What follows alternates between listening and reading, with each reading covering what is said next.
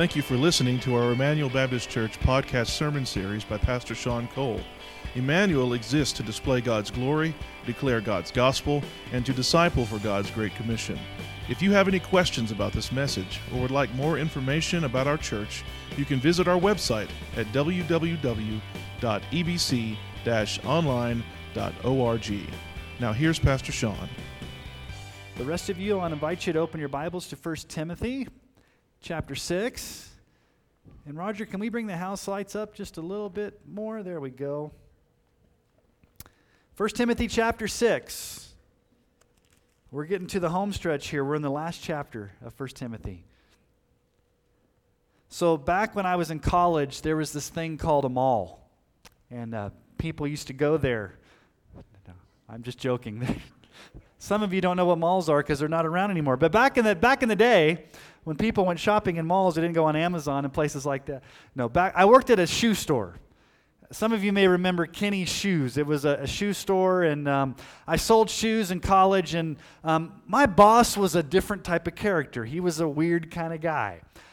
I thought that he may have been doing cocaine in the back warehouse room. I don't know for certain, but I had some suspicions. But there was a cardinal rule at Kenny's Shoes that when you were helping a person, this is back when you would help people try on shoes, and you would never sit on your bottom.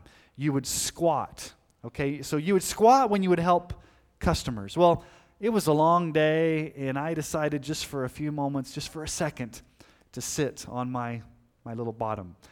And so he came over, and he kicked me right in the butt.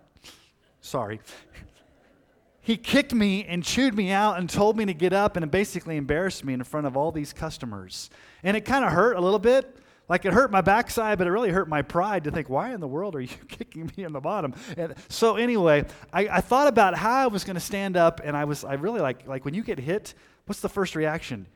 You want to stand up and you want to, you're going to hit me, I'm going to hit you back. So I had to okay, you're in a store, there's customers, take a deep breath. I didn't retaliate. But at that moment, I was like, this is not good behavior from a boss. He's kind of a jerk. Now, I don't want you to raise your hands, but how many of you have ever had bosses that were a jerk? I said, don't raise your hand. Don't raise your hand.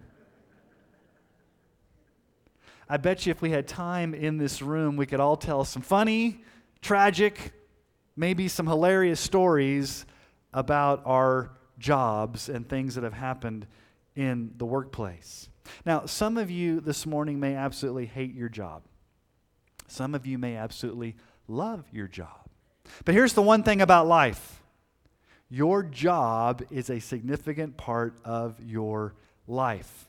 Even if you're retired, this still applies to you. And so what I'm going to share with you is probably the most important verse that I think drives my life and should drive your life. It's from 1 Corinthians 10:31. So whether you eat or drink or whatever you do, do all to the glory of God. Do everything to the glory of God. So how can you glorify God in a difficult situation or at a job that you may not particularly like? How do you honor God at your work? Now, over the past few weeks in 1 Timothy, we've been looking about how we should be treating one another. So we first talked about we need to have a culture of patience with one another, purity, provision, especially widows. We need to take care of our widows, those in need in the congregation. We need to meet needs. And then last week we talked about elders, how you need to treat the elders well, especially those who labor in preaching and teaching. And you don't want to bring a false accusation against an elder unless you have multiple witnesses. And so now as we move into chapter 6, Paul's going to address a topic that we as Americans may bristle at. It may be a little uncomfortable when we even hear this word. It may be a little bit confusing. Paul's going to address how slaves should respond to their masters. And anytime you bring up the subject of slavery, there can be a lot of emotion, a lot of confusion. It's kind of a touchy subject. So I want us to tread carefully through this passage, and I need to explain to you, and I will in just a moment, how slavery worked in the ancient Greek world, because it's a lot different than Civil War American chattel slavery that we've experienced in our nation. So let's read together 1 Timothy chapter 6. We're just going to look at verses 1 and 2 this morning. 1 Timothy chapter 6, verses 1 and 2. Let all who are under a yoke as bondservants regard their own masters as worthy of all honor, so that the name of God and the teaching may not be reviled. Those who have believing masters must not be disrespectful on the ground that they are brothers.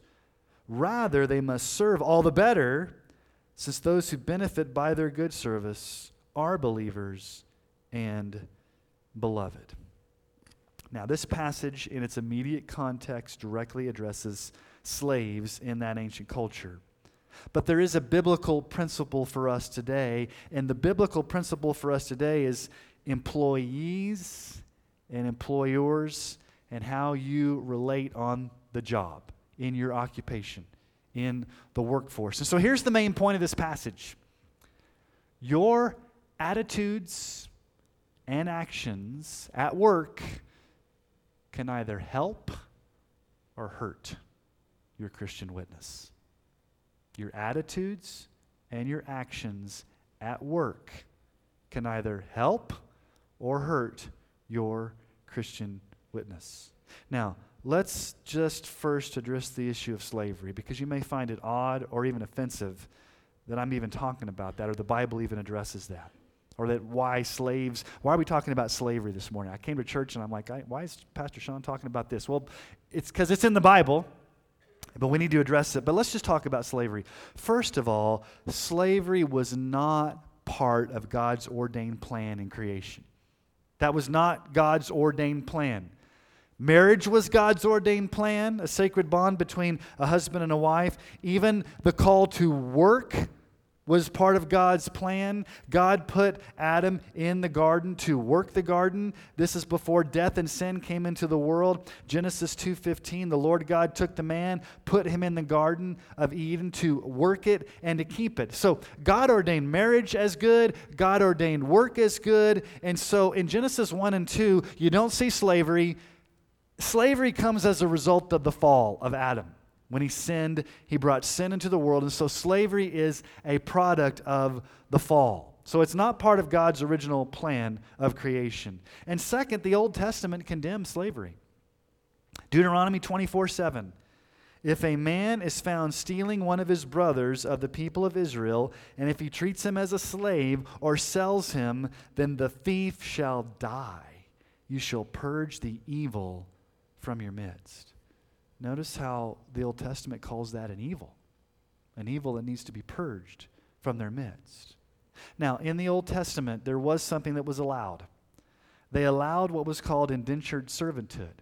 So, for example, if you had a major debt and you were an Israelite in major debt, you could voluntarily, not being captured, you could voluntarily go in and work as an indentured servant for a master to pay off your debt voluntarily. But then that only lasted for 6 years. At the end of 6 years, you were to be released.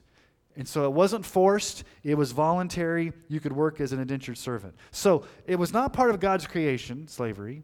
The Old Testament condemns it. But let me just tell you, thirdly, Paul already condemned slavery earlier in this letter. What did he say back in chapter 1? Chapter 1, verses 9 and 10. Understanding this, that the law is not laid down for the just, but for the lawless and disobedient, for the ungodly and sinners, for the unholy and profane, for those who strike their fathers and mothers, for murderers, the sexually immoral, men who practice homosexuality, enslavers, liars, perjurers, and whatever else is contrary to sound doctrine. He's already condemned slavery earlier in the book.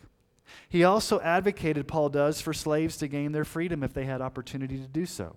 In 1 Corinthians 7:21, were you a bondservant when called? Do not be concerned about it, but if you can gain your freedom, avail yourself of the opportunity.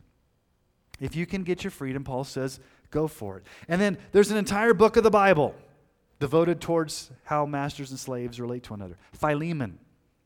Philemon was written by Paul. Philemon needed to welcome back his escaped slave Onesimus and bring him back and not treat him as per se a slave, but as a brother in Christ. In Philemon, at the end of the book, Philemon 15 and 16, for this is perhaps why he was parted from you for a while, that you might have him back forever, no longer as a bondservant, but more than a bondservant, as a beloved brother, especially to me, but how much more to you, both in the flesh and to the Lord.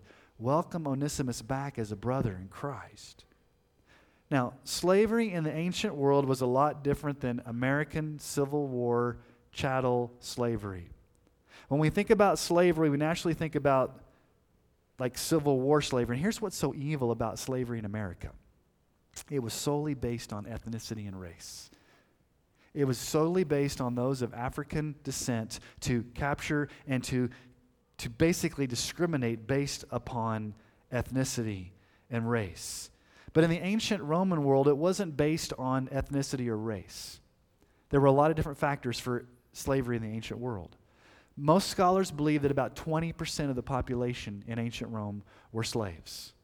Now, this was everything from being a privileged slave in the Roman Empire in the emperor's house to working in the coal mines. And here's what slaves did. There were all different types of slaves in that ancient world. Many of them were farmers. They were housekeepers. They were nannies, they were teachers, they were craftsmen, they were businessmen. As a matter of fact, almost all the civil servants in the Roman Empire were slaves. The administration of the city, the governments, all the civil servants, it wouldn't operate without slaves. And slaves could come and go as they pleased. It wasn't like they were like in cages and couldn't go, but they didn't have a lot of legal rights. But slaves during that time could save up enough money to buy themselves out of slavery. So a lot of slaves were paid. They could save up money to emancipate themselves, to release themselves from slavery. So why didn't Paul become a social revolutionary and work to end slavery in the ancient world? Why didn't Paul do that? Well, that wasn't Paul's calling. Paul was called to be a missionary to the Gentiles. But here's what Paul understood. Paul understood that if I get the gospel out to the known world, the gospel will change hearts. You see, here's what's happened in culture, in the history of the world. When Christianity has gone into a culture, what eventually happens? Slavery ends. Slavery ends in cultures when the true Christianity goes in and the gospel makes an impact. And so, morally and spiritually, slavery is evil. It is deplorable. It is wicked.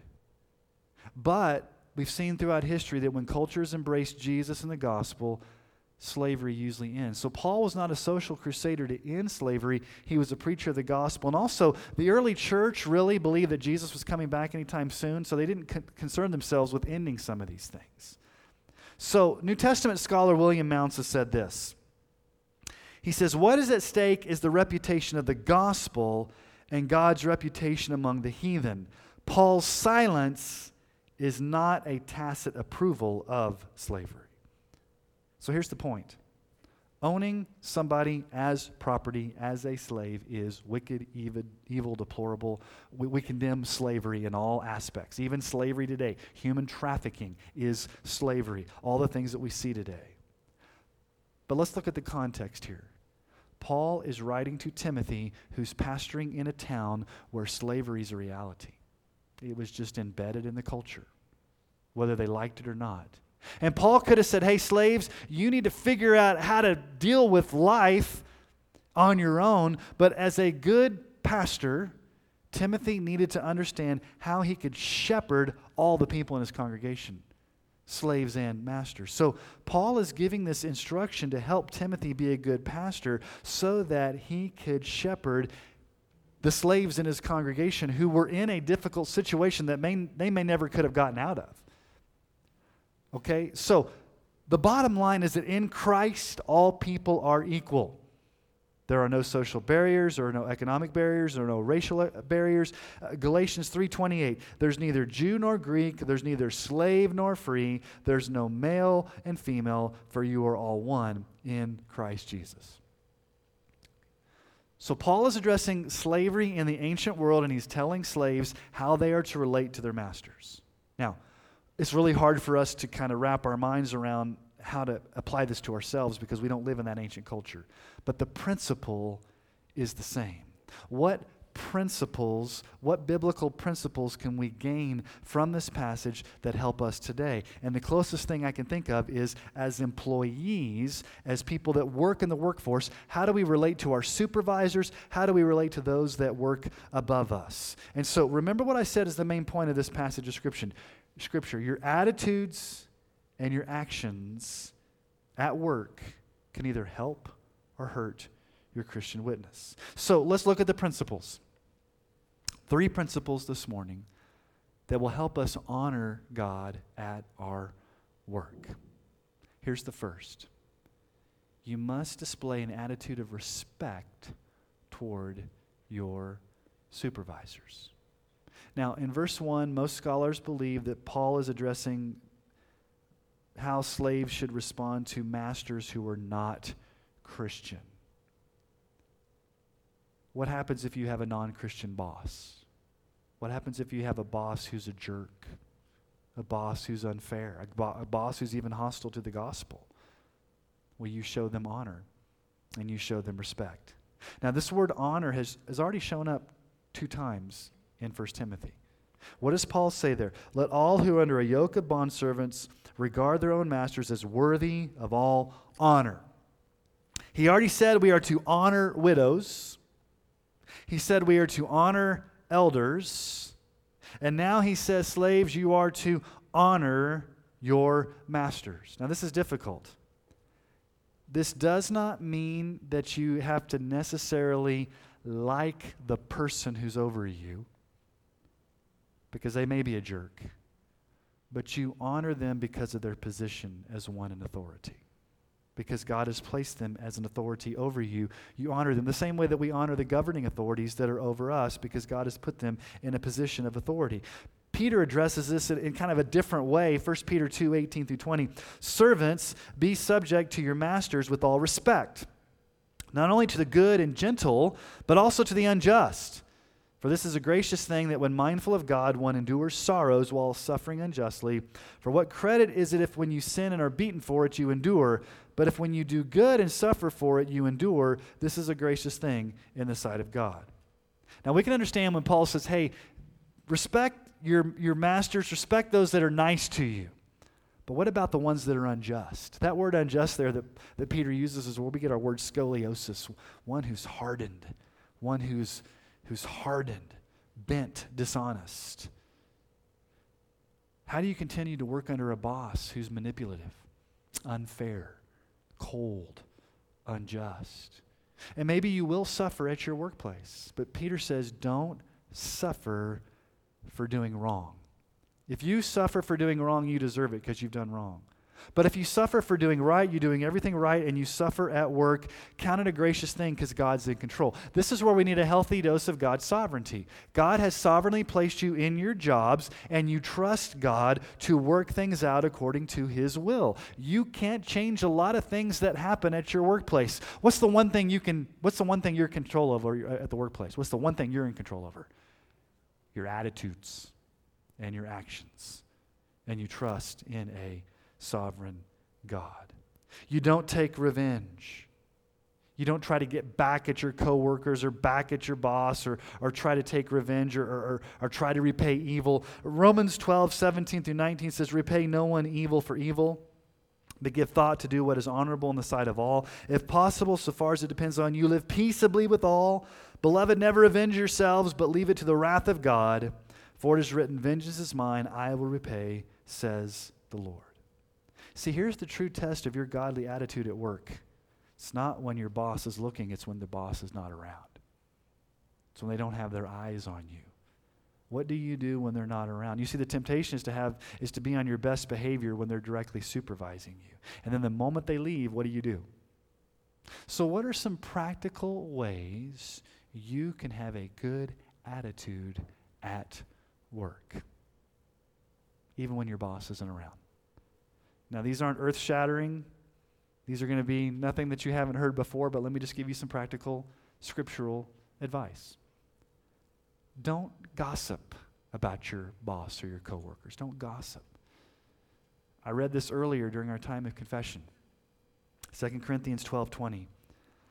For I fear that perhaps when I come to you, I may not find you as I wish, and that you may not find me as you want to. That perhaps there may be quarreling, jealousy, anger, hostility, slander, gossip, conceit, and disorder. Don't gossip at work. Okay, don't slander your boss or your coworkers. Don't slander them. Ephesians 4:31, let all bitterness and wrath and anger and clamor and slander be put away from you, along with all malice. Now here's the next one, and this is one where you're going to have to say, Dear Jesus, help me. Don't grumble about your boss or your coworker. I got a verse for this one. You're going to like it. Philippians 2:14. Do all things without grumbling or disputing. Oh, Paul, I wish that wasn't in the Bible. Especially that little word all. Okay? Do all things without grumbling or complaining. Don't gossip. Don't slander. Don't grumble. But here's another one. Don't become entitled or conceited or think that you deserve more than what God has given you. You kind of have this entitlement mentality that God needs to give me all these things. 2 Thessalonians 3:10 through 12 says this, for even when we were with you, we would give you this command. If anyone's not willing to work, let him not eat. For we hear that some of you walk in idleness, not busy at work, but busy bodies. Now such persons we command and encourage in the Lord Jesus Christ to do their work quietly and to earn their own living. Do your work and don't expect to get more than what you deserve and become entitled. So the first way we honor God at work is with our attitude. Do you have an attitude of respect towards your supervisors? You don't slander, you don't gossip, you don't complain, you're not entitled. Your attitude is godly towards those that are supervising you. That's the first, your attitudes. Now here's the second. You must serve the Lord at your work with wholehearted integrity. This is your actions. Serve the Lord with integrity. Let your actions be godly. Now, especially when your when your supervisor is a believer, because look at verse 2. This is when the masters are believers. Those who have believing masters must not be respectful on the ground that they are brothers. Now, there could have been an issue where the slaves thought, well, because my master's a Christian, I can slack off, I can take liberties. After all, Christians are forgiving. I can kind of coast at work and just kind of assume that I don't have to put forth my best because, after all, I'm working for a Christian employee. We're brothers in Christ, so we can kind of, we don't have to have that good work ethic because, after all, they're going to be forgiving. Paul says it this way in Ephesians 6:5 through 8. Bondservants, obey your earthly masters with fear and trembling, with a sincere heart as you would Christ. Not by the way of eye service as people pleasers, but as bondservants of Christ, doing the will of God from the heart, rendering service with a good will as to the Lord and not to man, knowing that whatever good anyone does, this he will receive back from the Lord, whether he's a bondservant or is free. Not in eye service. It's a weird term that Paul uses. Don't just be a good employee when your boss is watching, but when he's not watching. When his eye's not on you. Now, remember in gym class when you were supposed to do push-ups and the coach wasn't looking and you cheat? Okay, so when I played basketball back in high school, we had to shoot free throws. And so you partnered up and you shot free throws and you had to make 8 out of 10. If you didn't make 8 out of 10, you had to run suicides. Some of you know what suicides are. So what did we do? Everybody got 8 out of 10 because everybody lied, okay? When the coach wasn't around watching you shoot the free throws, you're like, okay, 7, 6, okay, we're going to round up to 8 so we don't have to run a suicide. So we cheated because he wasn't watching us. His eye wasn't on us. And so Paul's like, don't cheat just when his eye's on you. When his eye's off you, you can go do whatever you want. And don't be a people pleaser. Don't be a brown noser. Don't try to compromise on your integrity to get ahead. Don't do things you thought you would never do. Do your best Work, whether your boss is watching you or whether he's not watching you, with a sincere heart. Colossians 3:23-24 says this, whatever you do, work heartily, as for the Lord and not for men, knowing that from the Lord you'll receive the inheritance as your reward. You're serving the Lord Christ. Work heartily. Work honestly. Give a good day's work to your supervisor as a person of integrity. So let me just share with you that no job that you do is trivial. Some of you may think, well, my job doesn't matter in the grand scheme of things. I just kind of sit in an office all day and don't change the world. Or I work out in the field and I just ride my tractor. I'm not making a huge change. Or I'm a teenager and I'm a babysitter. Or I'm a teenager and I mow lawns.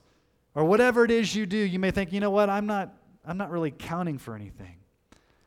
What Paul is saying here is no job's insignificant because what you're doing, you're serving the Lord. You're not just serving other people. You're not just doing your job. You as a Christian are serving the Lord through your job. So no job's insignificant, no job's trivial. It's all for the glory of God. Now, as we get back to chapter 6 here in Timothy, there's an interesting phrase that Paul uses there at the end of verse 2. Why do we do this? Why are we not to be disrespectful? Why are we to serve? All the better. He says, since those who benefit by their good service are believers and beloved. Benefit. It's where we get our English word benefactor. It's interesting, in that ancient culture, a benefactor was a rich person that provided for somebody that had less than, a poor person. Paul shifts the language here. He makes a radical shift. He says, listen, slaves, you actually become the benefactor, and your master becomes the one that receives your good deeds because of your good work. And you're brothers in Christ. You love one another in Christ. So serve as a way to be a good example to your fellow brother. So what Paul's saying here is your attitudes and your actions will either help or hurt your Christian witness. You want to serve with integrity. You want to be a person of integrity. Now, this is not an argument for slavery. Paul understands the culture. Paul understands that these slaves are in a position that they can't get out of, so he's giving them pastoral advice on how to make the best out of a bad situation by being people of integrity, helping them navigate a challenging life situation. And so your attitude and your actions should help your Christian witness, not hurt your Christian witness. So attitudes, number one, how you show respect. Actions, how you work with integrity. But here's really the bottom line. This is the third thing. This is really the important reason why Paul puts this all together. Here's why our attitudes and actions should not hurt the gospel witness. Here's the third thing. The glory of God and the spread of the gospel should motivate your work ethic. Is that why you get up and go to work, the glory of God and the advance of the gospel? Or is it I go to work because I got to get a paycheck? Notice the two reasons Paul says there in verse 1. Let all who are under a yoke as bondservants regard their own masters as worthy of all honor, so that, why, Paul? Two reasons. One, the name of God may not be reviled, and the teaching may not be reviled. First, he says the name of God may not be reviled. That word reviled means blasphemed. You don't want God's name to be taken in vain by others because of your work ethic.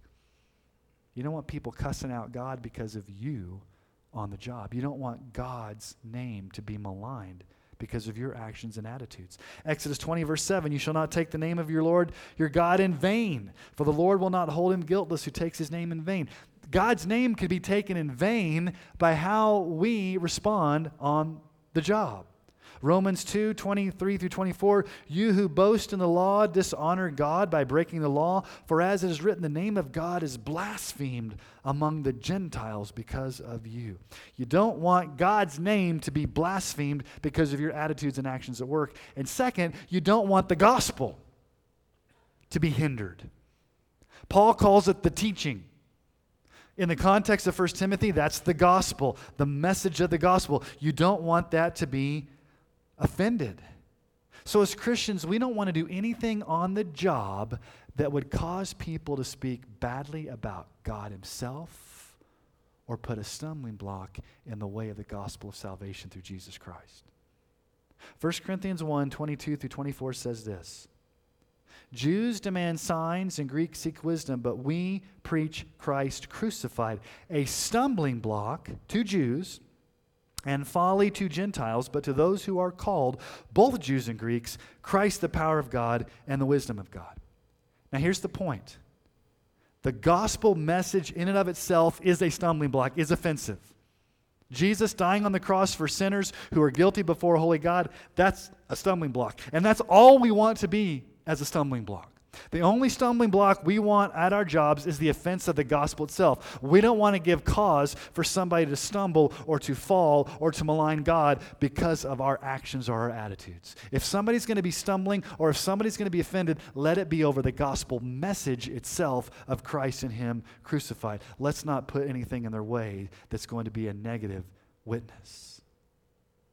Again, Mounce, the New Testament scholar, has some good comments on this passage. He says this: slaves are to respect their masters not because slavery is a proper institution or because Paul supposedly has no social conscience. Instead, this is what he says: the success of the gospel is more significant than a lot of any one individual, and therefore slaves should behave in a way that does not bring reproach on the gospel. Now, in Titus, Paul summarizes his teaching into a wonderful statement about how we are to live our lives on the workforce. Titus 2, 9 through 10. Bondservants are to be submissive to their own masters in everything. They are to be well-pleasing, not argumentative, not pilfering, but showing all good faith, so that in everything they may adorn the doctrine of God our Savior. You want to adorn the doctrine of God our Savior. Now, what does it mean to adorn? That word means you want Jesus to look attractive on the work, at your work. You are working in such a way that your attitudes and your actions are making Jesus look attractive to those around you. You're putting forth a positive witness. You're adorning. And notice how Paul says, in everything. In everything. So our ultimate goal in life, in everything, is to live in such a way that our attitudes and our actions at the job are to adorn the gospel, to make the gospel look glorious, look attractive. Now, I could leave you this morning and say, okay, go be better workers, go be better worker bees for Jesus. And that would be a good message. But I want to talk about something that's a deeper reality that every single one of us, whether you work or not, there's a deeper reality here, and it's the issue of slavery. It's the issue of slavery. Did you know that every single one of you, including me, were born in spiritual slavery? We were born enslaved to our sins. We were born enslaved to the devil. We were born spiritually dead in bondage to our sin. We could not free ourselves. Every single one of us. So when we talk about slavery, you may not fully understand it the way it was back in that ancient culture, but you need to understand that you were born in a sinful condition that made you a slave to sin, and you were held captive by the devil and by your sin. Colossians 1, 13 and 14 says, He has delivered us from what? What has Jesus delivered us from? The domain of darkness, slavery to sin. And He's transferred us to the kingdom of His beloved Son, in whom we have redemption, the forgiveness of sins. What was our condition before Jesus saved us? Listen to Titus chapter 3, verse 3. For we ourselves were once, this is before we were saved, we were once foolish, disobedient, led astray, slaves to what? Slaves to various passions and pleasures, passing our days in malice and envy, hated by others and hating one another. Every single one of us were born slaves to passions and to pleasures and to sin and to Satan. Spiritually dead, enslaved, couldn't get ourselves out. You know, Jesus addressed the religious leaders of his day, and he said something very interesting to them that offended them. They got offended by what Jesus said. Listen to what Jesus says in John 8:31. So, Jesus said to the Jews who had believed in him, "If you abide in my word, you are truly my disciples. And you will know the truth, and the truth will set you free." And they answered him, "We're offspring of Abraham. We've never been enslaved to anyone. How is it that you say you will become free?" They're offended. We've never been enslaved. Why are you calling us slaves, Jesus? That's offensive language. We're Israelites. We're not slaves. Why do we need to be set free? And Jesus answered them in verse 34.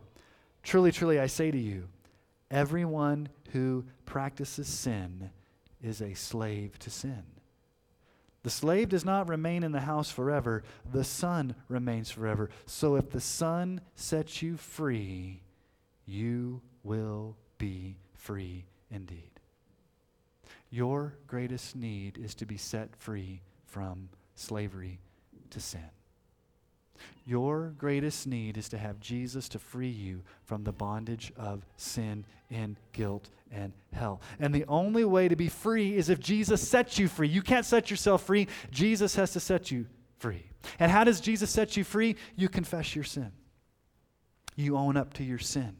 You agree with Jesus that you are enslaved to sin, you are enslaved to pleasure, you are enslaved to lust, you are guilty before a holy God. You acknowledge that and you say, "Jesus, I am a sinner. I am in prison. I can't set myself free. Would you please free me?